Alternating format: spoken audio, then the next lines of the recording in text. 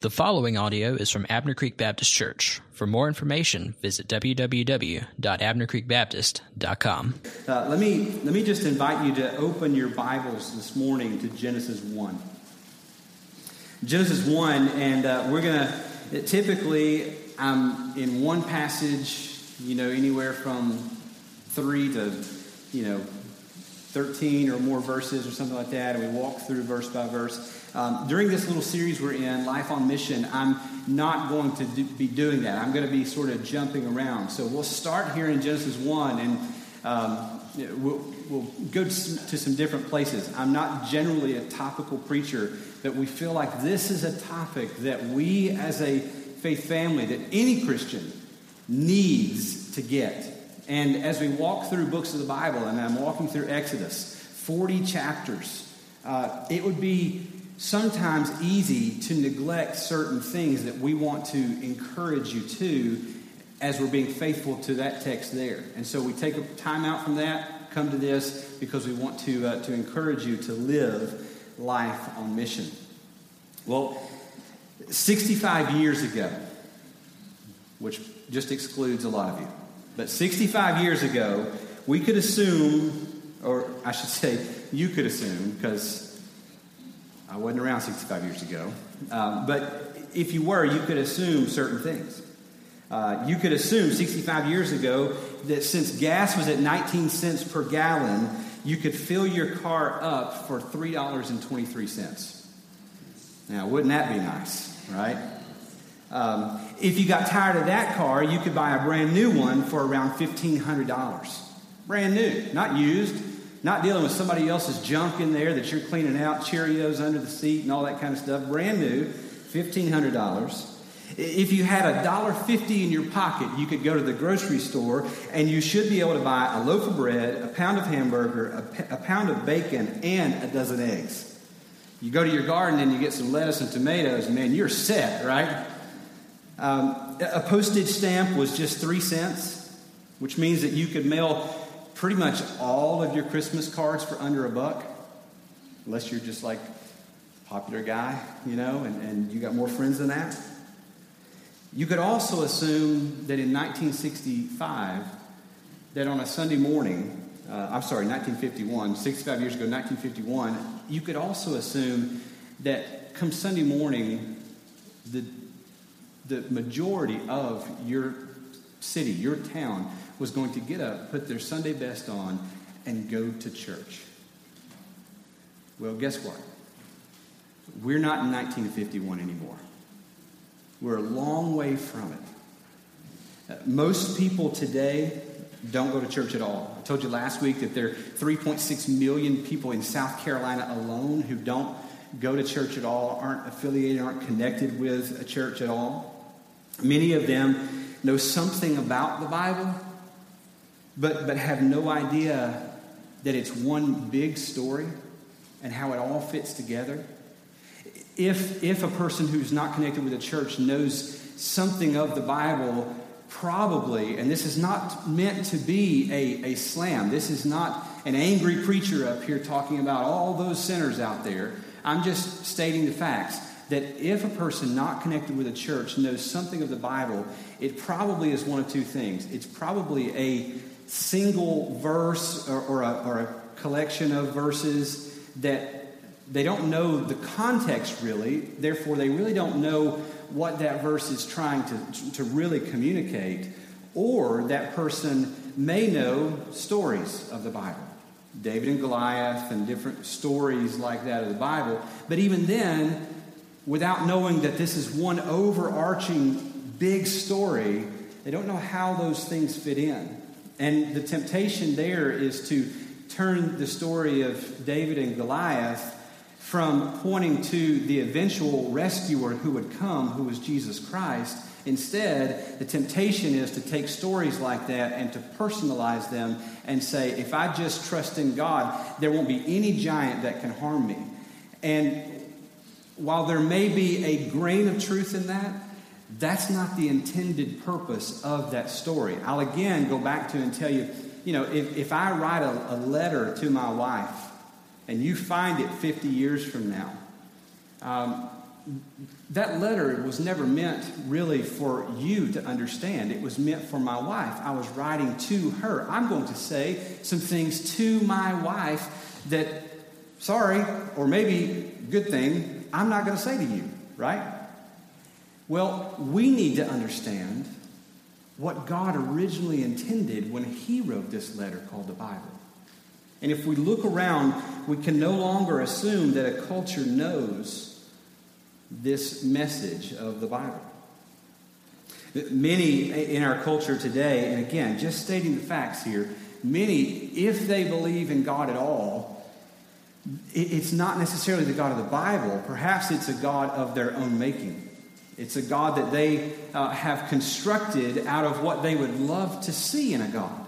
And this has led different philosophers to write about it and social writers to write about something called moralistic therapeutic deism.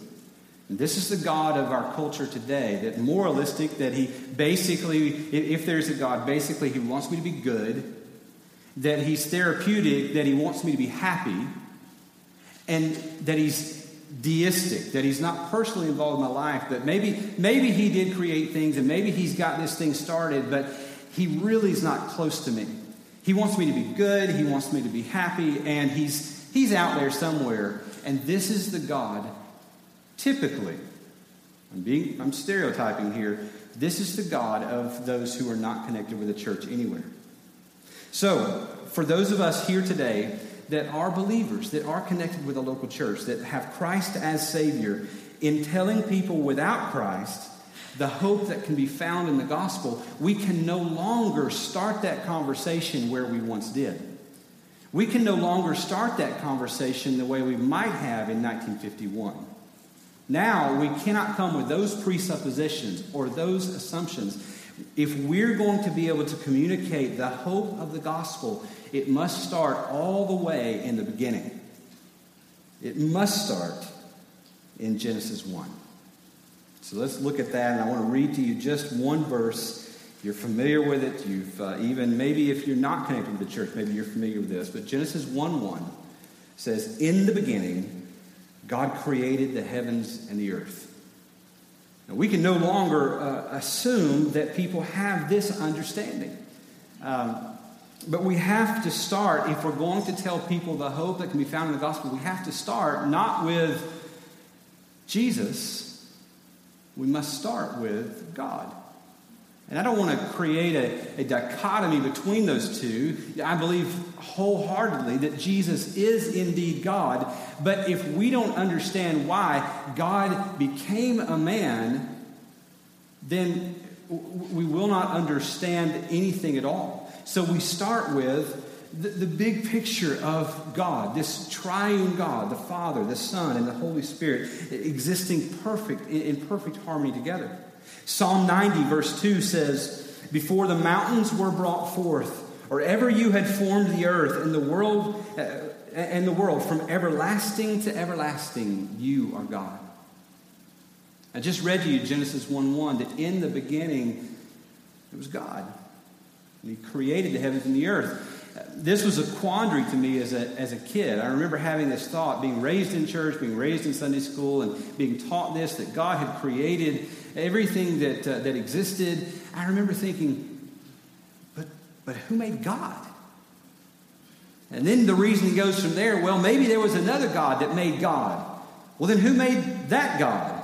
Well, maybe there was another God that made that God that made God. And it's just an infinite number there of gods, unless God is indeed eternal. That he never had a beginning. That there was never a time when God was not.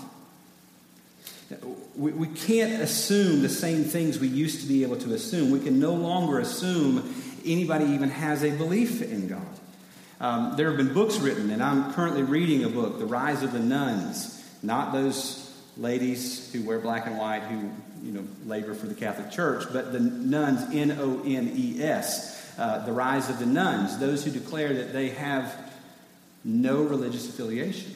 And our culture around us is growing probably faster there than anywhere. Martin Lloyd-Jones said, I am convinced that the trouble with the world today is that it does not believe in God. And much of our evangelism goes wrong because it starts with the Lord Jesus Christ.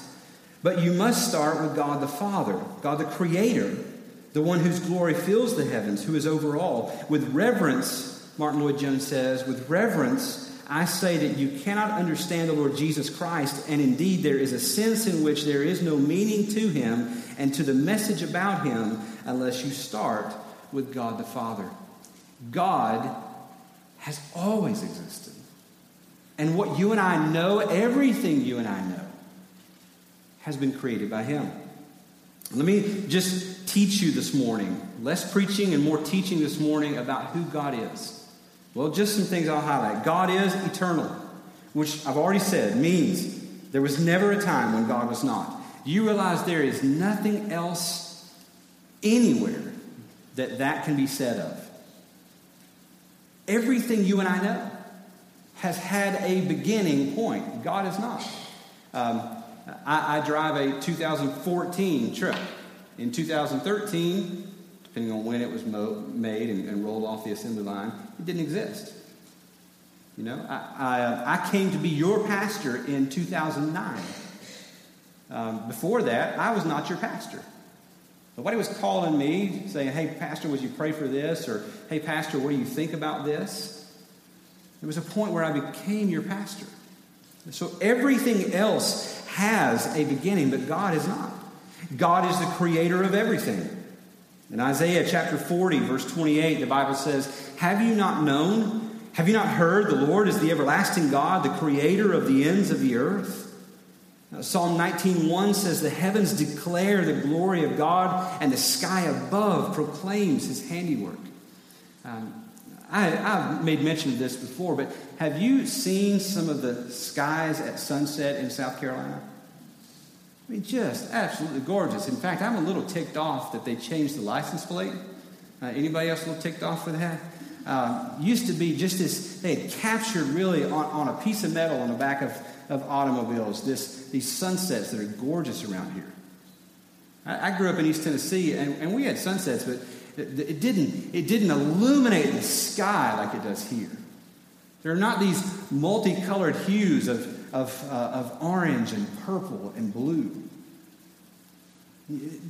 Psalm 19:1 tells us that the heavens declare the glory of our God, that he is indeed the creator. God is sovereign ruler of all. Psalm 95 verses 3 through 7, for the Lord is a great God and a great king above all gods. In his hand are the depths of the earth. The heights of the mountains are his also. The sea is his, for he made it, and his hands formed the dry land. Oh, come, let us worship and bow down. Let us kneel before the Lord our God, our Maker. For he is our God, and we are the people of his pasture and the sheep of his hand. If there was something else that was not created, if there was something else that didn't have a beginning, that it just always was, then we could not say that God is the sovereign ruler over all. But since everything has had a beginning and he has not, that those things have come at the direction of his speech, he's sovereign ruler over all. Holy and righteous judge God is. When Abraham interceded for Sodom, you may know some of that story. Sodom, Gomorrah, the awful, awful city. And when Abraham interceded for Sodom, he was counting on two things. He was counting on the fact that God indeed had an exclusive right to judge the world. And he was counting on the fact that God was indeed just. That he had this right, and no one else had this right to be judged. But he would be a good judge because he would not look at things that were evil and call them good. Nor would he look at things that were good and call them evil. That he would be just. Genesis 18:25 reveals that. Abraham's prayer, he said, far be it from you to do such a thing, to put the righteous to death and the wicked, so that the righteous fare as the wicked. Far be that from you. Shall not the judge of all the earth do what is just? God's holy and righteous. He's the judge. God is love. 1 John 4:16 says, God is love, and whoever abides in love abides in God, and God abides in him. We could go on and on and on of all the things that God is. We could speak of his wisdom, his faithfulness, that he's true, that he's all-knowing, all-powerful, that he's good, that he's kind, that he's the Redeemer, that he's just, that he's merciful, that he's immutable, unchangeable, that he's gracious, that he's long-suffering, that he's jealous, that he's self-sufficient, that he's infinite, he's impartial, he's glorious, he's pure, he's healer, he's peace, he's comforting, he is Father, he is Master, he is Alpha and Omega, he is supreme, he is preeminent, and we could go on and on from there. God cannot be contained in a box. But if we are going to have an intelligent conversation that is winsome and persuasive with those who know nothing of the church or don't yet know the story of the gospel, then we must start with at least some understanding of God. And we get that understanding from his word. Because God, who could have been aloof, who could have stood at a distance, did not remain at a distance, but instead wrote a book so that we might know him, so that we might understand him. R.C. Sproul said these words, "Men are never duly touched and impressed with a conviction of their significance until they have contrasted themselves with the majesty of God." And the reality of what he's saying there is that you and I can get puffed up and filled with pride and think that we're all that until we stand next to God.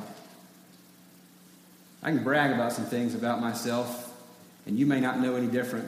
Perhaps you do. You might be so kind as not to say anything, but if I'm bragging about those things while standing next to God, I'm a fool. And I'm a hypocrite because he is infinitely glorious. We start with God. So how did it all begin? It began with this God. Well, what is it all for? What is creation for? We look around and we say, okay, it all began with God, perhaps. I'll at least concede that. But why would God make these things? Why does the world exist? Well, I would tell you that the main point of the Bible is that God would be glorified. All of creation exists to glorify God. Glorify does not mean to build him up. It doesn't mean to say things about him that are only half-truths, but they sound good if you say them, and people will think more of God. We don't have to, when we talk to people about God who don't know the hope that's found in the gospel, we don't have to lie about God to make him sound better. We don't have to remove things that are true of God to make him sound better. To glorify God is not to build God up. How can you build up something that is infinite? No, to glorify God is to simply reveal him for who he is. Psalm 102 verse 25 says, "Of old you laid the foundation of the earth, and the heavens are the work of your hands."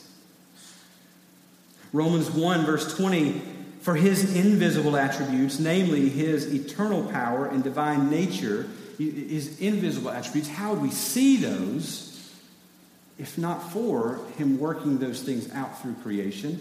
Paul says there in Romans, they're invisible, these invisible attributes of God have been clearly perceived ever since the creation of the world.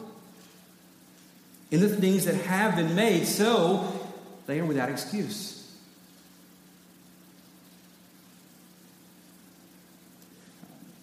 According to this verse, Romans 1:20, humans are hardwired to know by creation that there is indeed a God and that he is glorious.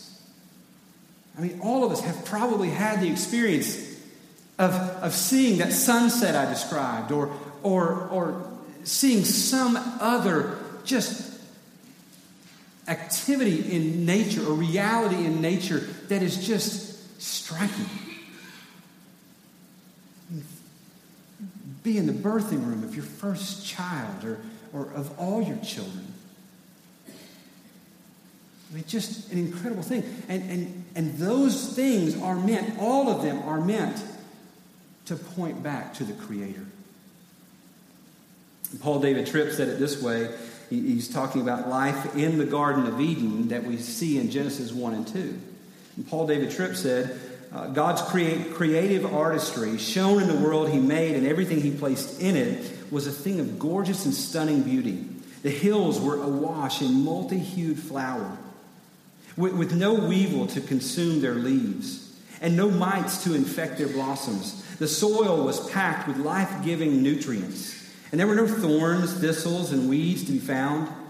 Trees were laden with the luscious, sweetest, most succulent fruit.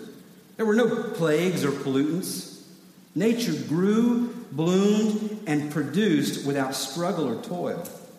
There was untainted natural beauty as far as the eye could see. It literally covered the earth. I'm going to quote Galileo this morning, which is, I don't typically do, but I'm going to quote Galileo. And I love this quote. I want you to hang on the words here. Galileo, who was shunned by the Catholic Church for suggesting that the sun didn't rotate around the earth, but instead the earth rotated around the sun. Galileo said that the sun, with all those planets revolving around and depending on it, can still ripen a bunch of grapes as if it has nothing else in the universe to do. And that's amazing. And it's not amazing for the sake of, yay, sun! Man, what a good job you're doing. No, the sun exists to ripen grapes and to warm our planet so that we might look past the sun and see the one who spoke the sun into being. Human beings were also made to glorify God. Human beings are the pinnacle of God's creation, to be a reflection of Him so that His glory would be magnified, to worship Him and to obey Him. This is why we exist. We're made in His image, the Bible says in Genesis 1, verses 26 and 27. If you've got your Bibles open there, just look down to 26 and 27. Then God said, "Let us make man in our image, after our likeness, and let them have dominion over the fish of the sea, and over the birds of the heavens, and over the livestock, and over all the earth, and over every creeping thing that creeps on the earth." So God created man in His own image. In the image of God He created him. Male and female He created them. If you turn over to chapter 2 and look at verse 7. Then the Lord God formed a man of dust from the ground and breathed into his nostrils the breath of life, and the man became a living creature. Everything else that has ever been created, God spoke and became a being. When it came to man, when it came to Adam, the Bible says that he knelt, that he shaped man from the dust of the earth, and that He breathed into Adam and gave him life. So why the distinction? Well, the distinction is that human beings were made to bear the image of, to reflect their Creator, whereas other things were not. We're different from the rest of creation. Your dog never wonders about the problem of evil. I mean, does it?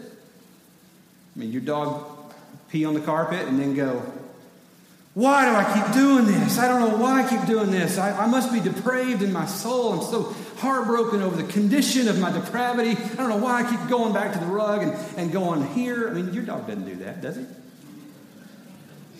If he does, then you got a special dog. A flying squirrel may glide from one treetop to the next, but a squirrel has never built a rocket and visited the moon, except maybe in Ice Age. Scrat did that, I think. We're different from the rest of creation. And that's not by accident. We're not simply, by the process of evolution, the top species on the spectrum. By design, God has made us to reflect Him. We're made in His image. Human beings were commissioned to govern God's creation. There, we just read it in verse 26 of chapter 1. Let them have dominion over the fish of the sea and over the birds of the heavens and over the livestock and over all the earth, over every creeping thing that creeps on the earth. We're commissioned to govern God's creation. We're designed to be fruitful and fill the earth with worshipers. There in verse 28 of chapter 1, God blessed them. And God said to them, be fruitful and multiply and fill the earth and subdue it and have dominion over the fish of the sea, over the birds of the heavens, over every living thing that moves.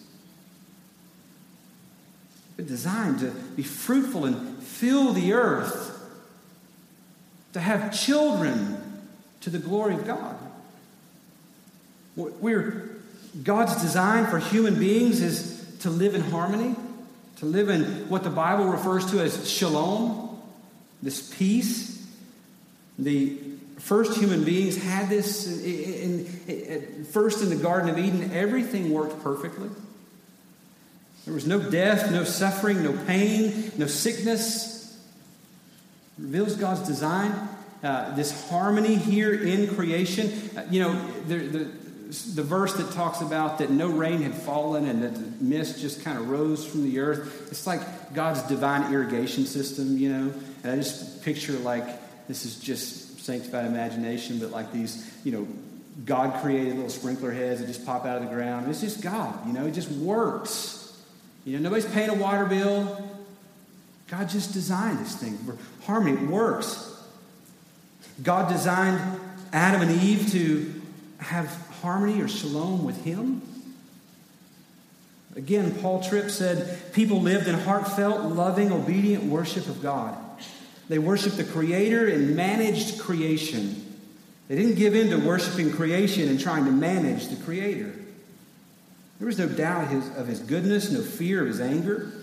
There was no overt rebellion or subtle disobedience. They obeyed His words and listened to His wisdom. There were no corrupting idols or competing systems of faith. No one was ever angry at God, and God had no cause for anger with the people He had made. People loved God's glory and in no way lived for their own. This is God's harmony in His creation, in His perfect design. There was to be harmony or shalom with creation. The physical world and the animal kingdom were at peace with mankind. Imagine that. You could ride your bicycle, or in my case, when I was 14 years old, your moped around these roads in East Tennessee and turn down roads and not get chased by the Doberman Pinscher. Anybody ever been out for a run, jog or something, and a dog get after you? Wasn't happening in the beginning. God designed all of creation to work together, to be in harmony. Adam and Eve were in harmony and shalom with one another. First married couple in the Bible, and they have perfect peace. Adam and Eve never had an argument. Eve was never saying, "You left your shoes in the living room again." Right? Adam was not saying, "You don't seem to try anymore." Neither one of them looked at the other person and said, "Why do you spend so much money?" There was none of that. In the beginning, they didn't keep any secrets from one another. They never hurt one another intentionally or otherwise. Anybody ever been guilty of that? Like, you didn't even know what you were doing, but you hurt your spouse? It didn't happen. Vaughan Roberts said this picture here is an idyllic picture of the good life. Some people look back on the 1950s, 1951 era and say, "Man, there's the good life. Those were the good old days." No. This is the picture of the good life, Vaughan Roberts says. It's an idyllic picture of the good life. Life as it was meant to be. We see in the Garden of Eden a pattern of the kingdom of God, God's people living in God's place, under God's rule, enjoying God's blessing. That's the picture of God's design for the good life. So the question is, okay, well, we know then maybe where it all began, how it all got started. It started with God, and there's some things we know about God. And we now know why it all exists. It exists to point back to Him, to glorify Him. But Pastor, I got to say, that is not my experience today. So what went wrong? And Paul Tripp's quote that I read to you earlier, does that describe your garden? Let me just remind you, the hills awash in multi-hued flowers. That's your yard? Let me tell you, the multi-hued flowers in my yard are weeds, right? Paul Tripp said, no weevil to consume their leaves and no mites to infect their blossoms. That describe your garden? Or are you having to treat that stuff? The soil packed with life-giving nutrients, no thorns, no thistles, no weeds to be found. That doesn't describe my yard. I don't think it describes yours either. Do you live in perfect harmony with God? Or do you at times feel distant from Him? Do you live in perfect harmony with the animal kingdom? I mean, anybody feel good today about let's take a field trip to the Greenville Zoo and go lie down and take a nap with in the lion's den? Anybody want to sign up for that one? Everybody got their dog using the bathroom in the right places and only chewing on its toys and not chewing on the heels of your shoes or on the door frames of your house? What about your spouse? Everything just in harmony there? You guys never argue whatsoever? Listen, do you ever meet somebody that says, oh, my wife and I, we don't ever fight? They're lying. You got everything together with your children? I mean, they just obey your command. They just walk in from school and say, Father, I'm home. I'm at your beck and call. I mean, anybody's children doing that? Because mine aren't. Your in-laws? Whoa, now, wait a minute, right? Now, everybody's mother-in-law just feel great about you. See, the reality is, we can't say that this is our experience today. What we experience today is very different from what I described earlier, from what Genesis 1 and 2 describes. We live in a day where couples who struggle to conceive and to carry out the be fruitful and multiply mandate are juxtaposed with women who get pregnant, who don't want the baby, and who terminate that baby. We live in a day where men and women who live relatively healthy lifestyles get cancer. We live in a day where we have heart disease, and we have Lou Gehrig's disease, and cerebral palsy, and Down syndrome, and MS, and ADD, and ADHD, and Alzheimer's. We live in a day where we have house fires and earthquakes and flooding and hurricanes and tornadoes. We live in a day where there is homelessness, where there is poverty, where there is joblessness, where there is bankruptcy. We live in a day where slavery still exists, and not just in some distant foreign land, in America. I-85 is a corridor for the sex trade industry where children are kidnapped and sold into slavery. We live in a day with spouse abuse and child abuse where elderly people are abused.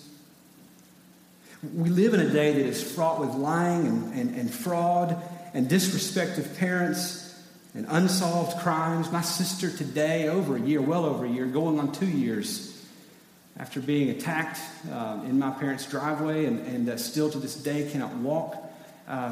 We don't know an answer of who did that. It's an unsolved crime.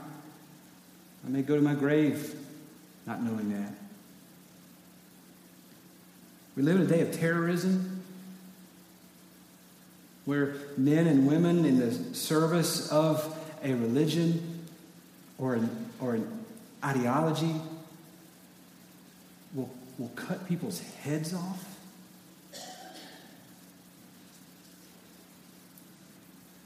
What Genesis 1 and 2 is not our reality. So the question that you should have at this point is, then Pastor, what went wrong? To which I would say, we're going to save that for another sermon. How's that for a hook? I'm going to preach a sermon in a couple of weeks called Living in Brokenness. And I would encourage you to be here for that. Next week, we're going to have the privilege of hearing from Jerry McCorkle, who, if you've seen the little story booklets that we have out on this the book corner out here, he's sort of one of the creators of the story booklets. He's going to be with us to preach next week, and in the following week, I'm going to preach this sermon, Living in Brokenness. And I would just encourage you to be here. If you cannot be here, I know we have some people in from out of town. We have a podcast on our website. I would just encourage you to go there and listen to that, if you will. Here's one thing I'll simply say. I won't leave it all in suspense, because you could run to some conclusions that are not healthy. And one conclusion would be, then God must have failed. I mean, this project that God started must be like a lot of the projects I've started. I had good intentions, but man, it didn't work out like I thought it was going to. You know, that entertainment center sits just a little bit crooked, or whatever the case may be. God didn't fail. And we're going to look at that in 2 weeks. Until then, I want you, if you're a believer here today, even if you're not a believer, begin to look at God's creation and ask Him, Lord, reveal yourself to me, and then thank Him for His design. Worship Him when you catch a glimpse of His design in creation. I mean, it may be fragments right now, but look at those things and give Him praise. If you're a Christian, when you see those things, let it cause you to long for Him to come and restore that design. Pray that. Pray, Lord Jesus, come. If you're here today and you're not a Christian, and all you've heard is this beginning, it started with God, it's meant to praise Him, but that's not my reality, let this question that's in your mind right now, so what went wrong? Let that be a springboard for you to launch you into discovery. There are believers in this room who would love to have that conversation with you. I'm not naive enough to think that there aren't believers in the room who already know what I'm going to say 2 weeks from now. And so go to one of them. Even if they don't have the answer, I told you last week that if you don't have the answer when you're sharing your faith with someone and they ask a question, it's okay to say, you know what, I'm not sure, but I would love the opportunity to find out with you. But let it be a springboard that you might begin to grope for the answer and find God Himself. I want to pray for us, and then I want to give you an opportunity to respond. Let's pray together. Lord Jesus, I thank you so much for your word. And God, even when we are not in a particular passage, Lord, that we can look at your word as a whole and understand it. It is one continuous story of your design and of your outworking that is meant to give you praise, to glorify you, to shine a spotlight on your wonder. God, I pray now, Lord, that you would cause us, Lord, to see that glory, that we would indeed worship you. For those who don't yet know you, Lord, that you would begin in their hearts, Lord, this wondering that leads to desire that leads to the reality of the hope that can be found in the gospel. God, I pray this for your own glory. In Jesus' name, amen. If you're here today and God has particularly spoken to you in some way and shown you something during the message or during the songs, whatever the case may be, we want you to respond. It's not enough simply to hear. James talks about being doers of the word. And so you complete this sermon by responding in faith. So whatever that is God is calling you to, be obedient today. If you're here today and you just have questions, like to talk, I'm going to be down here on the front row. Would love to speak with you. There's a prayer room out those doors. People are there just to pray. Whatever it is calling you to, that you're struggling with, that you're wrestling with, turn to God. And let's respond to Him.